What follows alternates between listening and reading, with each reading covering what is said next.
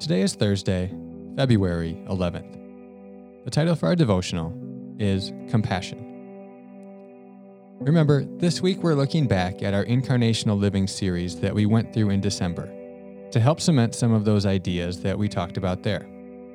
We've already talked this week about the theology of the Incarnation and how our location and time matter in ministry.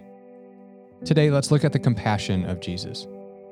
First, Zechariah's prophecy at the birth of his son John, later to be known as John the Baptist, the one to prepare the way for the Messiah, links the incarnation of Jesus to the compassion of the Father. Luke 1:76-79 says this, "And you, child, will be called the prophet of the Most High, for you will go before the Lord to prepare his ways, to give knowledge of salvation to his people and the forgiveness of their sins, because of the tender mercy," there's our word for compassion, "because of the tender mercy of our God, whereby the sunrise shall visit us from on high, to give light to those who sit in darkness and in the shadow of death, to guide our feet into the way of peace." Jesus is to visit them because of the tender mercy of our God. Tender mercy here is our word, most often translated, compassion.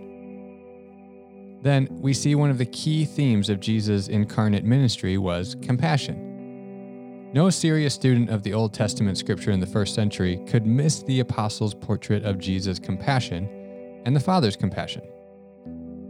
Compassion is the first characteristic of God that God mentions about himself in his self-declaration in Exodus 34:6. That says, the Lord, the compassionate and gracious God." By listing it first, it emphasizes God's compassion.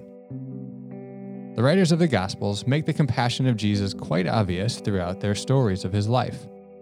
To list a few mentions of Jesus' compassion on display. First, at the feeding of the 5,000 in Mark 6:34. Second, the parable of the unforgiving servant. Third, the leper who came too close. Fourth, the parable of the Good Samaritan.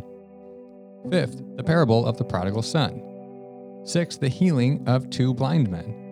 And seventh, the raising of the widow's son.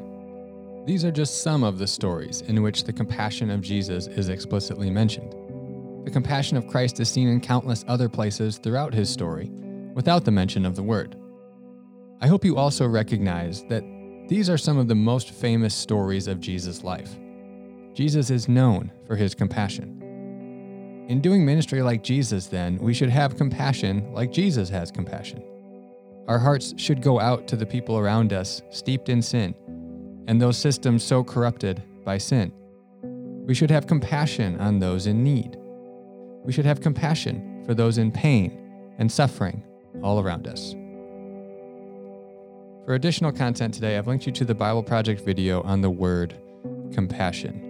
You can also check out the podcast. I've linked you to it on there as well, on the Womb of God. So head on over to the devotional page and you can find both of those resources there.